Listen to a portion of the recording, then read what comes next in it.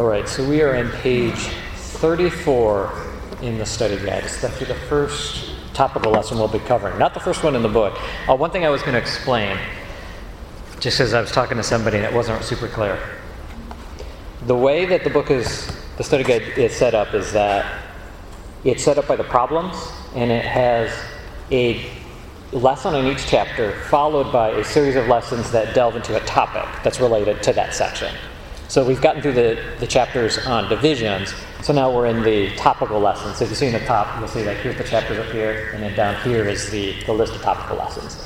So we'll do that for roughly that for each of the problems that we talk about, each of the problems in the Corinthian church. I actually remember. All right. So last time we talked about chapter 4, and the summary that I would put of chapter 4 is that God's kingdom is upside down, such that those who put themselves last are the greatest, and then the greatest are the last. This is kind of this inverted kingdom, and Paul's reminding them of that, and he recognizes this is going to shame them because this is not how they've been thinking about it. And I think you have to read it with that, so like what Brad said, is Paul's saying something sarcastically, like, oh, you guys are kings. I wish we could be kings like you. And then gives this procession, and he puts them at the end, right? But of course, the first is the last, and the last is the first. So that means the end is actually the first.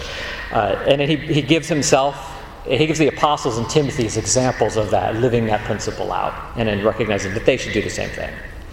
One thing I was going to say too is I was thinking of changing the agenda for the whole class a little bit, in that replacing one of the topical lessons with a class where we can go through some of the questions that we didn't have a chance to cover that you might want to talk about. So people have mentioned stuff. It's like, oh, I was really hoping to get into such and such question in one of the prior lessons that we didn't have time. So I think we can get some of those in. So I would say that if there's some topic that you want to cover that we haven't covered, or there's a question in there like, I was really hoping to talk about that, let me know, and we'll try to get that into that lesson. All right, so with that said, like I said, I think we're on page 34 if I remember right. I'm going off memory, I didn't look at it recently, but... And with that said, then Josh is going to lead us in prayer. Let's pray. Dear God, we thank you so much for this evening that you've given us, and we ask that you would be with us in this study as we consider the book of 1 Corinthians, and that we would consider it with an open mind and open heart. It's a letter to people who lived so long ago, but we can also see that many of the things that they struggled with and many of the questions they had are things that repeat today, things that we struggle with ourselves. So help us to read it and really drink in the things that you would like us to understand there and apply from it. In Jesus' name, amen. Amen. I'm curious, how many of you have read the book or watched the movie called The Giver? You remember, it's the one where he puts his hands and he transfers memory. Okay, so about 15, maybe even 20 of you. That's pretty good, actually. So let me just tell you about this.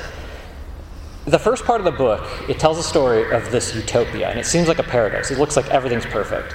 The weather is controlled. It never rains, yet kind of like the Garden of Eden, everything's still lush. And the temp is perfect. There's no suffering, everybody's physical needs are taken care of, and there's perfect harmony, there's no fighting. There's no sexual sins, there's no adultery, there's no fornication. And so it tells you this world that's been controlled. Like mankind, it's in the future, the mankind has controlled it. But they control other things too, like language. If you say something that doesn't make sense, they'll stop you and say, precision of language, please. They have redefined the family. Parents don't have kids. Rather, people will file paperwork to get a spouse, and if you want to have kids, you ask for kids, and then you file paperwork, and then they will transfer your child from one of their birthing centers. Emotions are controlled too. People take pills, and the pills subdue their passions, both positive and negative. It also takes away their ability to have sex. They also control life and death. When people get to a certain age, they go through this thing called the ceremony of release, and they send them to a place called elsewhere. But if you know what's going on, they're actually killing these people when they hit that age. And it's not just the elderly. If they have, from the birthing center, if they have a child that's just not growing fast enough, they just kill it. and throw it out in the trash. Most of the story is told about this guy called the Giver, and that's where hence the title comes from. And he absorbs all of the memories of suffering. So people who have suffered from loss, he absorbs those memories, or people who remember war, and he takes them all in for the village. And so they don't have to be burdened with them, he's burdened with them. And it's clearly in the book, she intends for him to be a type of Christ. And it's not hard to see how that would be. But the thing is that if the giver dies, all those memories flow back to everybody else. And the people aren't prepared for that, right? They're trying to isolate everybody else from these terrible things. And so they have to find a new person to replace him. And they pick this boy who's 12 years old named Jonas. And what he does is he has these sessions where the giver puts his hands on Jonas and he transfers the memory into Jonas. And most of these memories are memories of terrible things. People who are recalling their children's death and the despair that came afterwards, or memories of war and that sort of thing. And this tears up this 12-year-old boy who has to receive these terrible things, and he's never heard of these things. He lived this sheltered, perfect life. But it also tears up the giver, because he doesn't like having to do this to him. And he usually tries to end with a positive dream. And so he gives him all these terrible dreams one time. And boy, Jonas, he asks, he's like, what is your favorite memory? He said, you don't have to give it to me, because when you give it to them, it transfers from the giver to Jonas, and then the giver doesn't remember it anymore. And the giver says, I'll give it to you. I'm happy to give it to you. And so he lays his hands on Jonas. And the book says, Jonas felt the joy of it as soon as the memory began. Sometimes it took a while for him to get his bearings, to find his place, but this time he fit right in, and he felt the happiness that pervaded the memory. He was in a room filled with people, and it was warm, with a firelight glowing on a hearth. He could see through a window that outside it was night and snowing. There were colored lights, red and green and yellow, twinkling from a tree which was oddly inside the room. On a table, lighted candles stood in a polished golden holder and cast a soft, flickering glow. He could smell things cooking. He could hear soft laughter. A golden-haired dog lay sleeping on the floor. On the floor there were packages wrapped in brightly colored paper and tied with gleaming ribbons. As Jonas watched, a small child began to pick up the packages and pass them around the room to other children, to adults who were obviously parents, and to an older, quiet couple, man and woman, who sat, smiling together on a couch. While Jonas watched, the people began one by one to untie the ribbons on the packages, to unwrap the bright papers, open the boxes, and reveal toys and clothing and books. There were cries of delight. They hugged one another. The small child went and sat on the lap of the old woman, and she rocked him and rubbed her cheek against his. Jonas opened his eyes and lay contentedly on the bed, still luxuriating in the warm and comforting memory.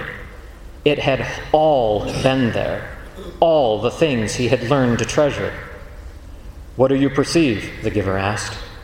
"Warmth," Jonas replied, "and happiness. And let me think. Family. That it was a celebration of some sort, a holiday, and something else. Something I can't quite get the word for it." Jonas hesitated. I couldn't quite get the word for the whole feeling of it, the feeling that was so strong in the room. The giver told him, "That feeling is love." Jonas repeated it. Love. It was a word and a concept new to him.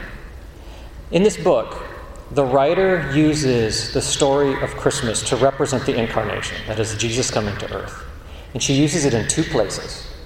The first one is this one, where this boy, Jonas, who's been lived this sheltered life, doesn't even know what love is. And she uses it at the end when he does an act of love. Now, think about the story. It's defining this thing that looks like a utopia that at the end you realize is actually a dystopia. Something's very wrong. They have redefined the family. They have a preoccupation with controlling others' thoughts by controlling their language.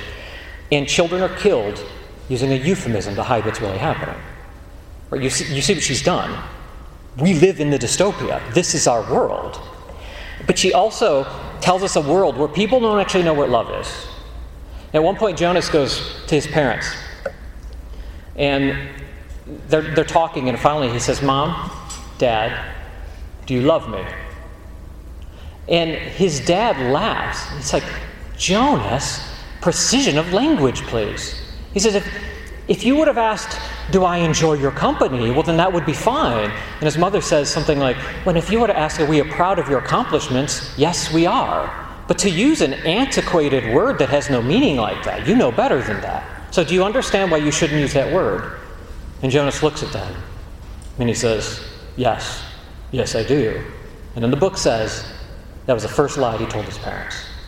And so the story revolves about what does that mean to have this definition of love? And the reality is like the more you read the book, you realize we live in that world. Like people use the word love and they have totally different definitions of what they mean by it. Just listen to songs, right? They talk about love and it's like you're not talking about love.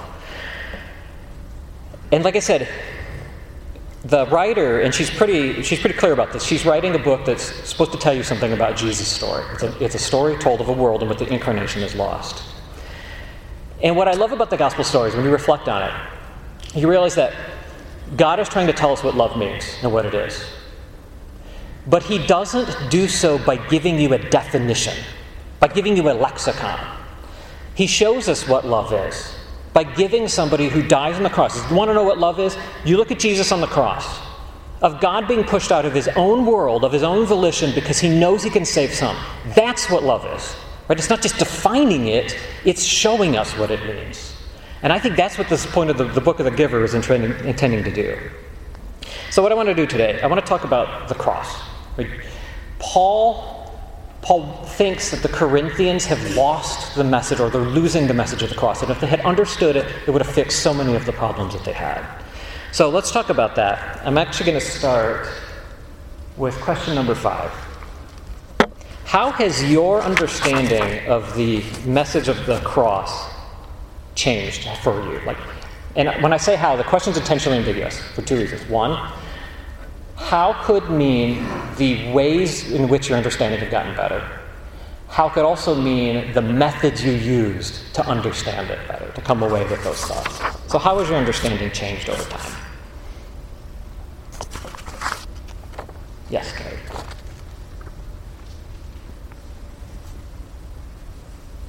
I used to see the cross as a means of being saved.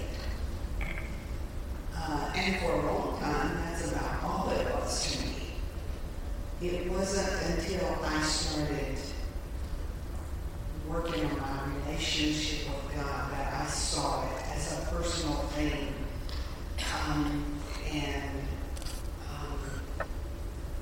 Love.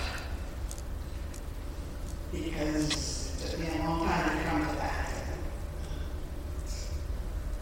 Yeah, that's a good point, because in theory, God could have just said, you're saved in some way, and just however he would have done it, and just moved on, right? But it's more than that. There's more to it. It's in there, but it's only one aspect of it. What else?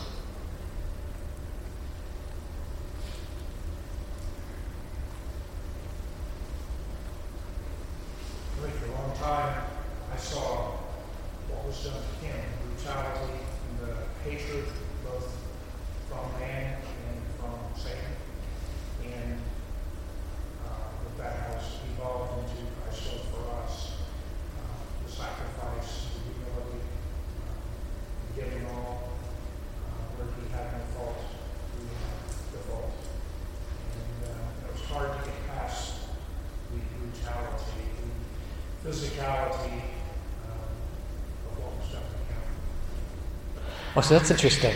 So it's like we see both love and hate there, depending on who you're talking about, right? Obviously, hatred toward him. And if we're not careful, we can focus on the one to the exclusion of the other, not see they're actually two sides of the same coin. We have to see that somehow we bring them into a single account, and you see the hatred, and you see the destruction, and then you can see the love on the other side. But we have to actually incorporate that in the right way. And that's a good point, too, because I've heard of people who say, and I think I partially agree with them on this, is that they worry sometimes we can get so focused on the brutality of it that we focus in on where you hear somebody give a description about how whipping would open people's backs and the quivering muscles and all that stuff, and it's like, we can lose sight of the meaning behind it by focusing on the brutality. And I can understand where they would go with that, because I think part of that is we have to actually work that in, because I think they intended for us to know something about crucifixion so that we can see how that all works in. Greg? Yeah, I was thinking the same thing. The Gospels say, and he was crucified. They give us very little detail as far as like what that involved. And not to say that there's no benefit to considering the brutality of it and what was crucifixion. But the Gospels do tend to emphasize more of the things that he said and the things that he did while he was up there. He forgave the men who were driving the nails into his hands. He spoke with the thieves next to him on the cross. He made sure his mother was taken care of. So for me, I think as I've gotten older, I've tried to take more time to consider what he did while he was up there. It was all very intentional. It wasn't just that he got up there and he died. But man, he was very intentional in every word he said. Yeah, and that's the thing about it. We have to try to weave that in, because it's kind of like, remember it was Brad Pettis talks about how we can talk about the gospel, and he compared it to something where you have little volume knobs, and sometimes we turn one aspect up so high we blow away the other ones. So we have to somehow incorporate the ideas in without blowing away all the other ones. Yes? It was something that you said in another class one time, that I saw the cross as, we don't see crosses like sort of distant and unreal to me. Until I thought of it as if Jesus was being electrocuted to death, and he had been sentenced by us to die, and I felt shame. What? But Jesus doesn't deserve to, he's innocent. All those feelings came in because it was a modern device, and that helped break down some of the. Yes, I read a ton of books on crucifixion, which is kind of funny because, well, actually, reading books on crucifixion is not funny, actually. But one time I was telling Misha, like, I'm having a hard time going to sleep at night. And she's like, well, what have you been reading? And then I kind of smiled like, well, actually, I was reading some books on crucifixion, just on the history of it. But what surprised me, why I didn't see it, was that the books didn't focus on the brutality. If by brutality you meant like the physical, focusing on the lashing and the blood per se, but it more focused on the meaning, particularly what crucifixion meant in that culture. And that was one of the things that really surprised me, is how much the shame of it. I remember somebody saying, sometimes people ask, why did Jesus have to die? And they said, we're missing something here. Jesus didn't just die. He didn't just die in a car accident. He died crucifixion. It wasn't just that he died. It was the manner of his death is actually important, that it had to be that kind of death. And I think the shame aspect is one of those things. John? So I've noticed recently how extreme the story is. We talk about from a physical standpoint what Jesus went through, but I'm more thinking about the evil that he endured. So he seems to bring out all the worst in humanity. Betrayal, political maneuvering, just anger, hatred, all those things he brings out. So he takes the things that are the most evil in the world and through love transforms them into salvation for us. So, the message to Corinthians, it's like, if you miss love, you miss the most powerful force on earth. And so it's, you go back to, I was going to say something else, but crap. Anyway. Yeah, it's funny the way you said that, because at first it sounds bad. Like he pulls out the worst in humanity. But actually the Gospels do say that. Not that he makes them worse, but he exposes it, that it was already there, and then shows us how we can actually turn that around. And I think that matches part of why there's the shame and just the brutality of the crucifixion. Because could it be that part of that is to show us what sin does? Right? You want to know, when I read some of the stuff, they said when people are crucified, they don't even look human anymore. Isaiah 53 actually mentions that. So think about it. An innocent man gets hurt. Sin does that. Sin does not always hurt the people who did it. That part of what makes it sin is the fact that it hurts innocent people. not only that, it makes us look subhuman. Right? So that I think that's where the brutality in the message starts to come in, and we can see it connect with the message. Alan? I often have reflected so much on the brutality of the cross that I miss the spiritual going on. And when he wants the cup to be removed from him, that has Old Testament imagery. The desolation, the astonishment, the punishment, the separation from God, all that goes along with that, our sins being placed on him. He was not afraid of the tree. He was not afraid of the nails. He made the mountains from which they mined the ore to spike the nail. He was not afraid of that. And so when I begin to think of the deeper meaning of the cup, and just that to me, the cross had to be picked because it showed that brutality. But the other side is so hard to think about my sin and what he went through spiritually because of that. Yeah, good point. Raymond and I have had a lot of conversations about typology, because it's always so hard. I always worry that I'm pushing some of the typology too far, but then I read some of the stuff in the New Testament where they make these connections, and I'm like, well, maybe sometimes I feel like I don't take it far enough, right? There's so much going on there. Jesus didn't just die in a 50-camel pileup on some Jerusalem highway, right? There was something more to it than that. Yes? For me, I always study the scripture in compartments or by characters, and so I just chop it up into books but once I really realized the magnitude, because I would always stop at the cross, and it was like Jesus died for my sins, and that's, but had the cross not fallen over the separation, the great divide, we wouldn't have direct access to God ourselves. We wouldn't have the understanding of how he went completely back in from the beginning of time and covered everybody from that point on. Had he not resurrected, had he not, had all of the things not followed, then it would have just been that he died on the cross for me. But he went back and picked up everybody, and you can see it, the entire story. You look at it from that vantage point instead of David and Goliath and Samson and all the big stories of the scripture. But you look at it all as the leading up to Jesus, and now it's time back for his bride. Yeah, I like what you're saying, because I've gone through the same thing where I felt like I compartmentalized it. And actually, John Carlin and I were just talking about Ezra and Nehemiah, and I was like, maybe we've been reading that a little bit wrong in the sense that we read it as, this is how you cause a spiritual revolution. When maybe you start reading it again, there's a lot of weird stuff in that book. Like, they seem to be trying to turn people around, and they just can't seem to do it. But in the story of Jesus, it makes total sense. It's almost like you get to the point where you could imagine one of those people saying, it's almost like the Torah is not going to do this. We need something else. It's like, yes, right, exactly. You need something else to really finalize that change.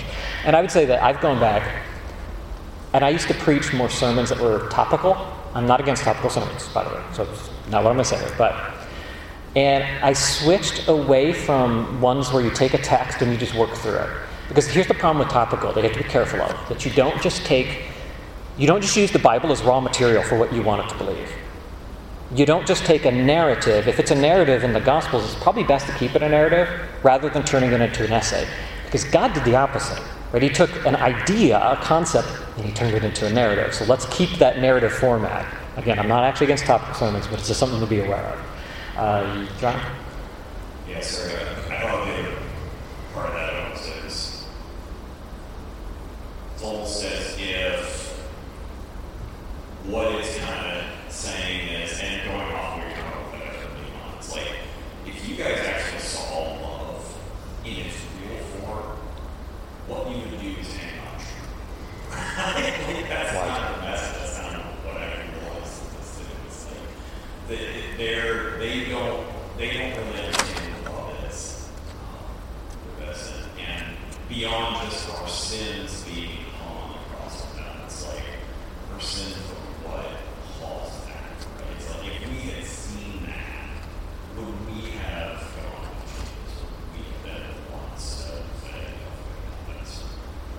Yeah, we have to, it works in nicely with Carrie's point. We have to look at it not just the historical washing away of sins, but that next part, which shows us what had gone wrong and how we can make that right. There's something you said that reminded me too. Because you said, how did you put it? If we saw what love is, that person would be crucified. I was reading something, it was Plato's Republic. Okay, not a Christian work by any means.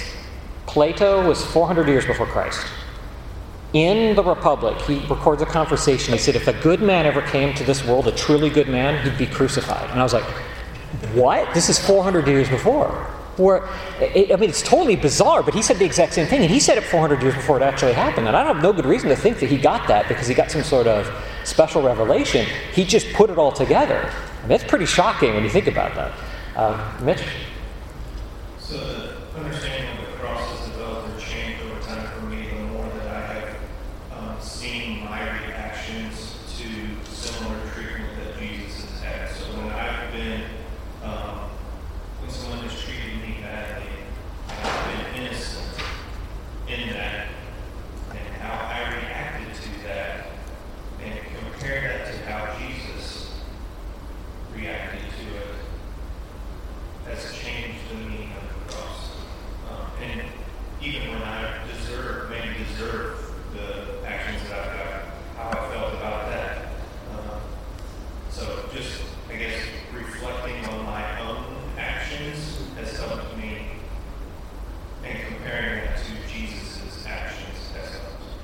Yeah, and I found the same thing, and I don't know if this is the aspect you're thinking of too, but I reflect on it because I realize how hard it is to do these things. It's really easy to read about and even go do it, and you're like, okay, I have a way more respect for what he could do.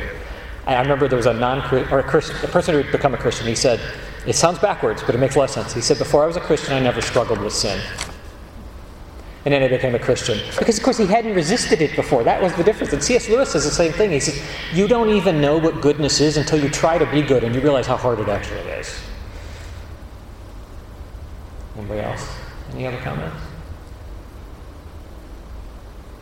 Josh?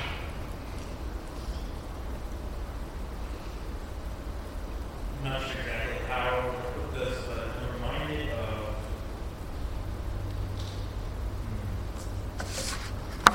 my understanding of the cross changed when I tried to understand why the Old Testament was filled with so much sacrifice, so much bloodshed. Why is blood the requirement for satisfying God's wrath regarding our sin? Yes, our sin is so heinous that it requires bloodshed of the innocent to pay for it. So then stepping through all the regulations and all of the detail and minutia of what perfection must look like for people to make sacrifices. Yeah, the epiphany going through that was, if this is all the work that humans have to go through to make a sacrifice worthy and acceptable in the Old Testament system, what's a sacrifice, if God was to follow his own rules, what would that sacrifice look like? Oh, wow, okay. That puts Christ on another level in my mind, because he's so perfect beyond what humans could do to satisfy those laws. And that's what ultimately. Yeah, good point. That whole idea of sacrifices is not intuitive to mankind, although it's one of those things also when you reflect on it more, I see that it starts to fit a lot more than we think, because I hear people say things like, let's say a person was a criminal, got out of jail, and they say, I paid my debt to society. It's like, interesting. So they see that sin causes a debt. I agree, right? I mean, stuff like that, you start to see maybe it's more intuitive than we think if we really reflect on it.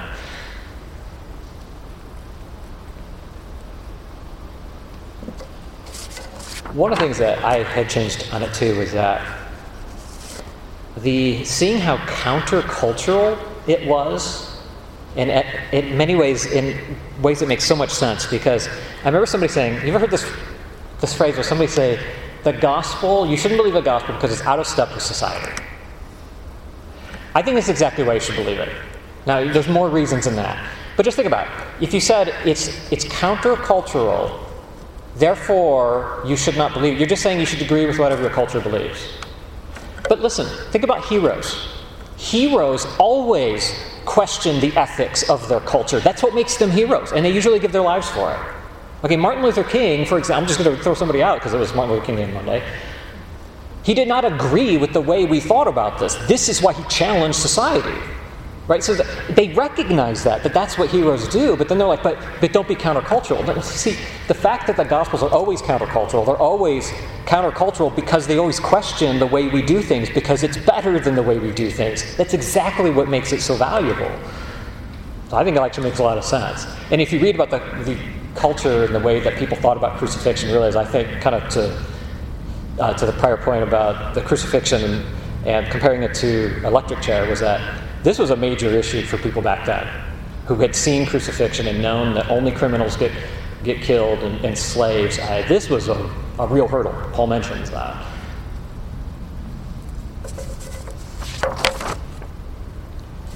All right, any other comments on that?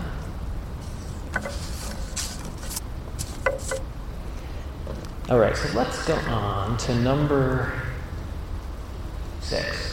So how would your understanding of the message of the cross change how you live and think, or how has it changed how you live and think?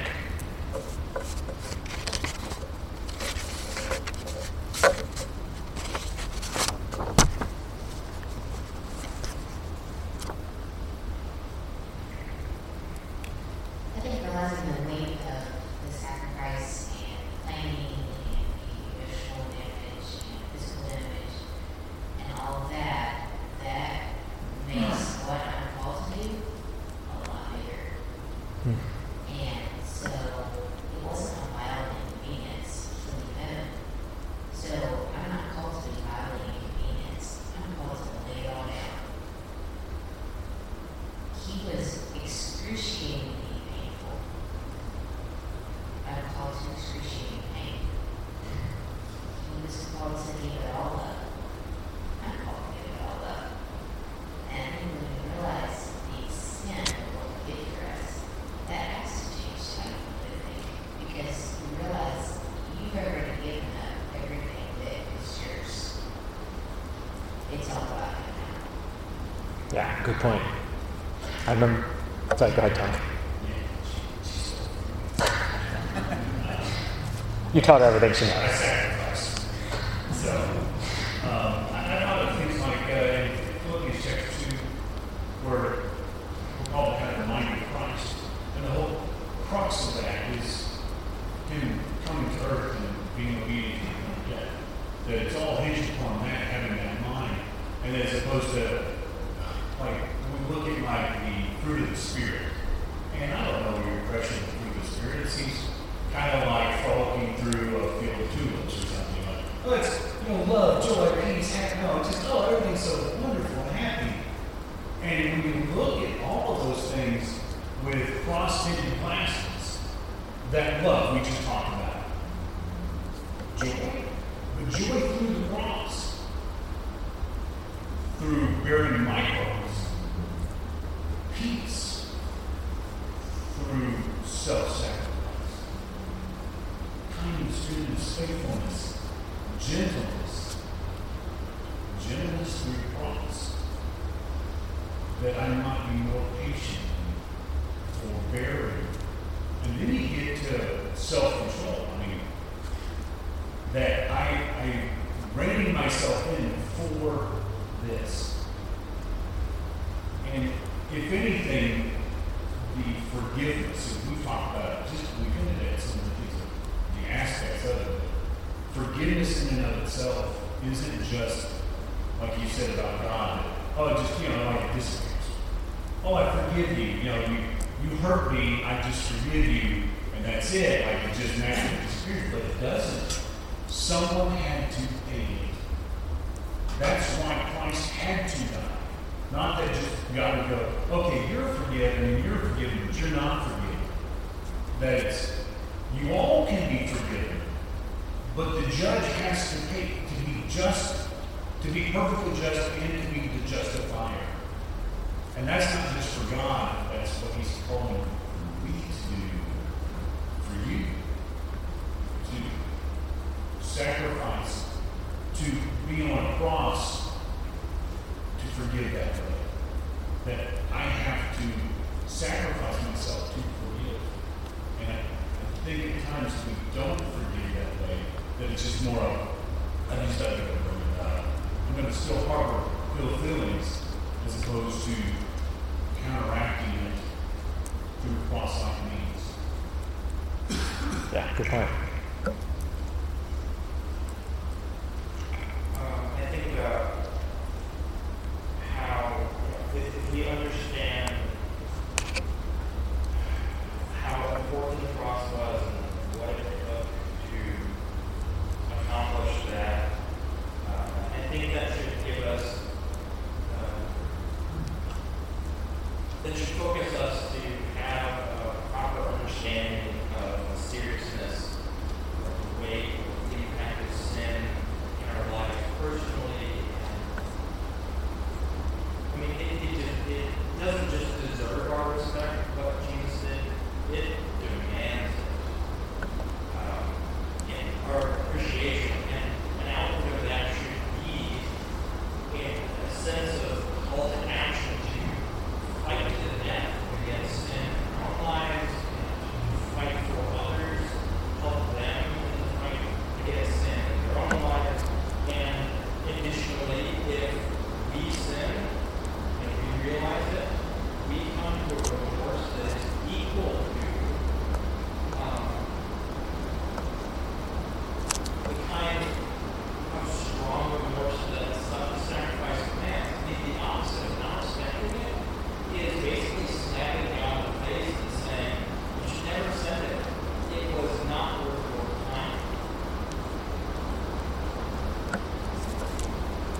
Yeah, that's a good point. There's a bunch of things that, if you think about the cross, that increase in magnitude, and there's other things that decrease in magnitude.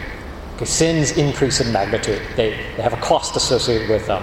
God didn't say, oh, well, it's no big deal, so you shouldn't say, oh, well, it's no big deal when you sin.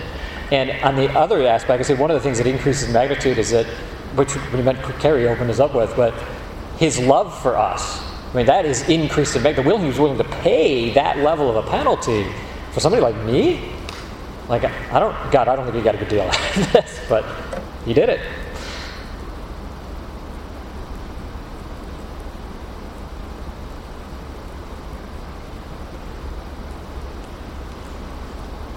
So understanding is different than knowledge.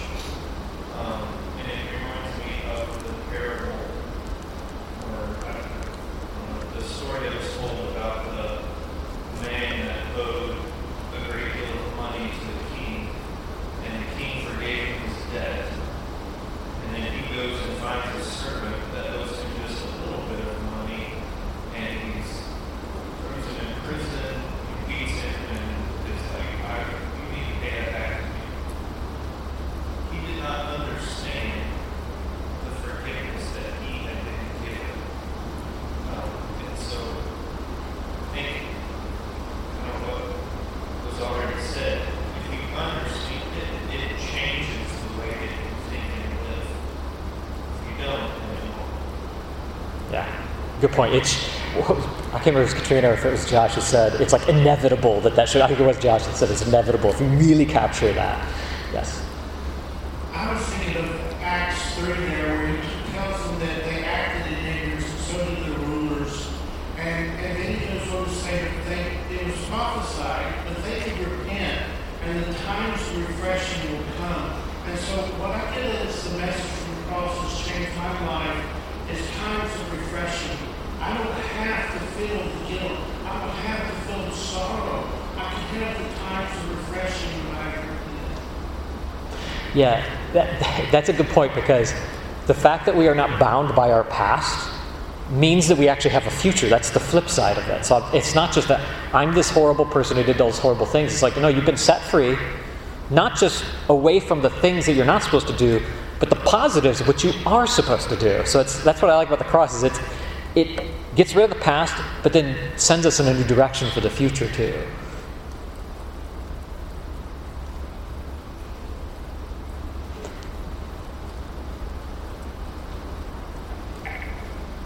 certainly had an effect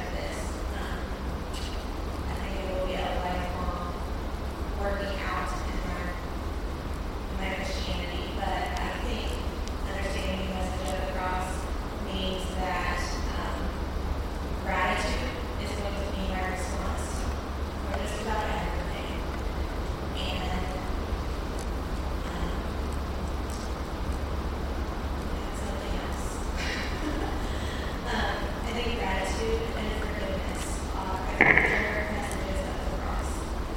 And I just need to work. Oh, not boasting in anything except the cross, except Good point. And then Mitch and then Nina. Sorry. No, you're good. Couples can do it as a couple, so you're good. Well, and when you throw in the aspect of Jesus overcoming death, like there's an aspect of this that, okay, we have forgiveness of sin, but he also overcame death, and we've been given that opportunity as well. And so, yes, it's good to think about the cross, but I feel like it needs to be tied closely to him being raised and the fact that we will raise also. Yeah, I think it's a good point because the way that the New Testament writers seem to do it is they'll talk about both the death and the resurrection, but in some cases they've got them so intertwined it's hard to pull them apart. And I think there's a good reason for that. Because if you think about it, it's not just that he resurrected and therefore he showed his power of death. He took the most cruel, horrible way in which the state would try to send a message, you do not mess with us. You mess with us, this is what we do to you. That's why they would do it on the edge of roads, so everybody could see it. But he took away those nations' power because he made the cross, in a certain sense, he made death nullified for them. He took away their power, right? And I think that's all tied in there. Nina. To me, the message of the cross is at that point, at the cross, everything up to that point was physical. Then, every sacrifice that was offered was something that we as physical human beings can understand. We could understand that they slaughtered a man. We really didn't just buy it, we could see it and understand it. But at the point of the cross, every single thing on this physical earth and these physical bodies changed. It took a totally different turn, and nothing was like it was up until that point. And so it went straight from the physical man to the spiritual man. And so it hasn't been easy for me to learn what Jesus indwelling in me looks like and how that would. But until if we're still thinking with the flesh and we're living by the flesh, then we haven't conquered the cross. Yeah, it's a good point because now everything we do in our life, see the couples thing, we got that going on. But it's like all these things all of a sudden are invested with some spiritual value. And we're going to get into later about things like sexual relationships. And it's like we are supposed to see this as being shifted because of our understanding of the cross. Yeah, right. You realize that he loved you unconditionally. And while we had sinned, Christ died for us. If that don't transcend to the way we love others unconditionally, we can come up with all kinds of reasons why not to. But that's not the love of Christ. Yeah, it's like, I can't imagine anybody, and unfortunately there are people who, I think it was, Mitch, you said something about how there's an understanding and then there's knowledge, and there's people who just understand it as data. I can't get at how people can sit there and understand it as data and not move to the next level, right? It just doesn't make any sense. But then again, I see in my own life, I'd say my own understanding was more on the data level with a little bit of knowledge, and it's just kind of deepened from that point. Did I see John? Yeah, John. Name one of the big ways that's changed my life is to feel more free and more confident. Like I'd say I'm naturally very cautious, very much like I'm not loving at first. And so like I'm no longer afraid about things like not getting the number of cubits on the tabernacle, right? Like the old law type stuff. It's like, no, it gives me confidence to take action. Take on the weight of the world, improve my life, do good, even though I'm going to do it imperfectly, and it's going to be trial and error. But that, I think, to me, is the freedom that I have. Yeah, it's a good point. It's not just freedom from, it's freedom to do something else. There was a Calvin and Hobbes years ago, and in it, Calvin's the boy, right? He was saying, I'm worried about Christmas. And then the Tiger Hobbes was like, well, what are you worried about? He's like, are you worried you're not good enough? He said, well, yeah, I mean, there's some of that. And he said, but then, and it's like I tried to list out all my things, and maybe I could convince myself I'm good enough. And then Hobbes says, maybe being good is more than just being bad.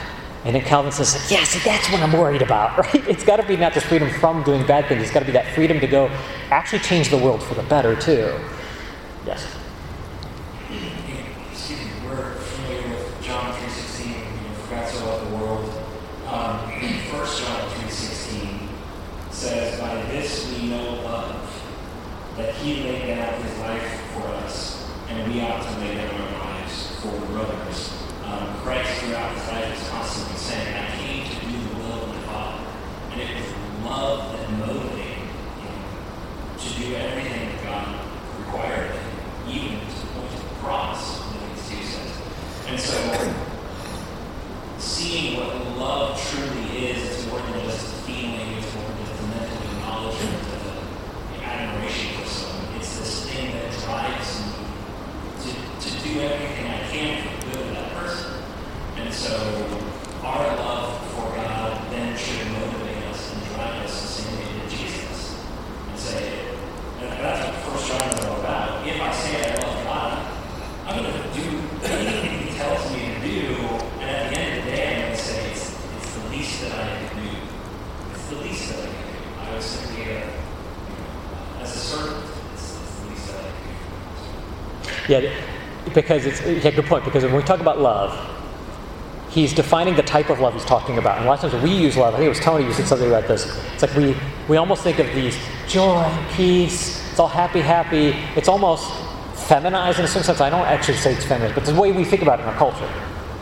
It's rainbows and unicorns and pink. And it's like, no, the type of love we're talking about is the type of love that doesn't give up, even if it means leaving absolute perfect place to die naked on a cross. Because you could save some people. That's what this means. And that encompasses that some of the stuff we would consider the feminine version of loving, but it includes that what we consider the masculine parts too. All right. We got 90 seconds. How does this fit? I think we've already made some of these connections. How does this fit into the message that Paul gives to the Corinthians? Actually, it's more than 90 seconds, so Chris, you can sit down.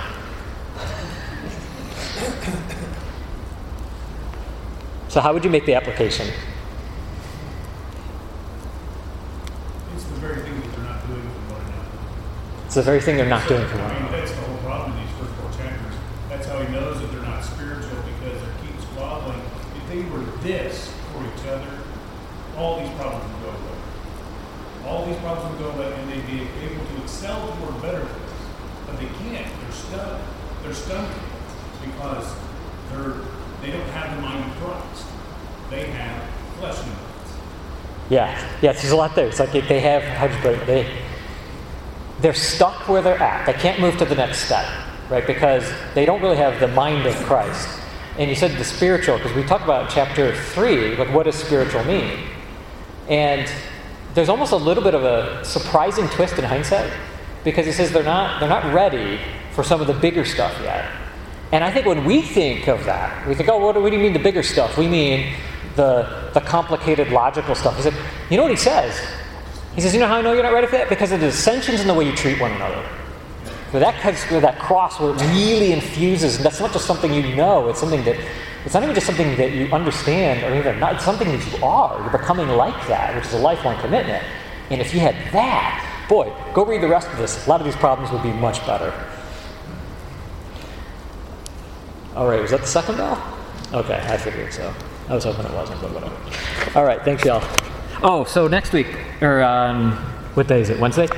On Sunday, we're going to go do one of the other topical ones. We're going to talk about ways that we can avoid divisions.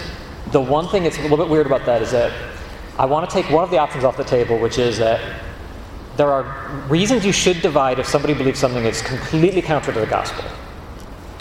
I want to not talk about those. Okay, those I think are more clear-cut. I have seen cases where I think the church split over an issue, quote unquote, and I don't think the issue is the issue. I think something else was going on there. So I kind of want to dig out some of that stuff. Well, actually, Brad's teaching that one, so maybe he'll do this, so whatever. But I want to dig out some of the stuff that happens underneath the surface. in which a division causes. It's not really about the issue. Right. Well, I'm of Luke, not of Brad. So.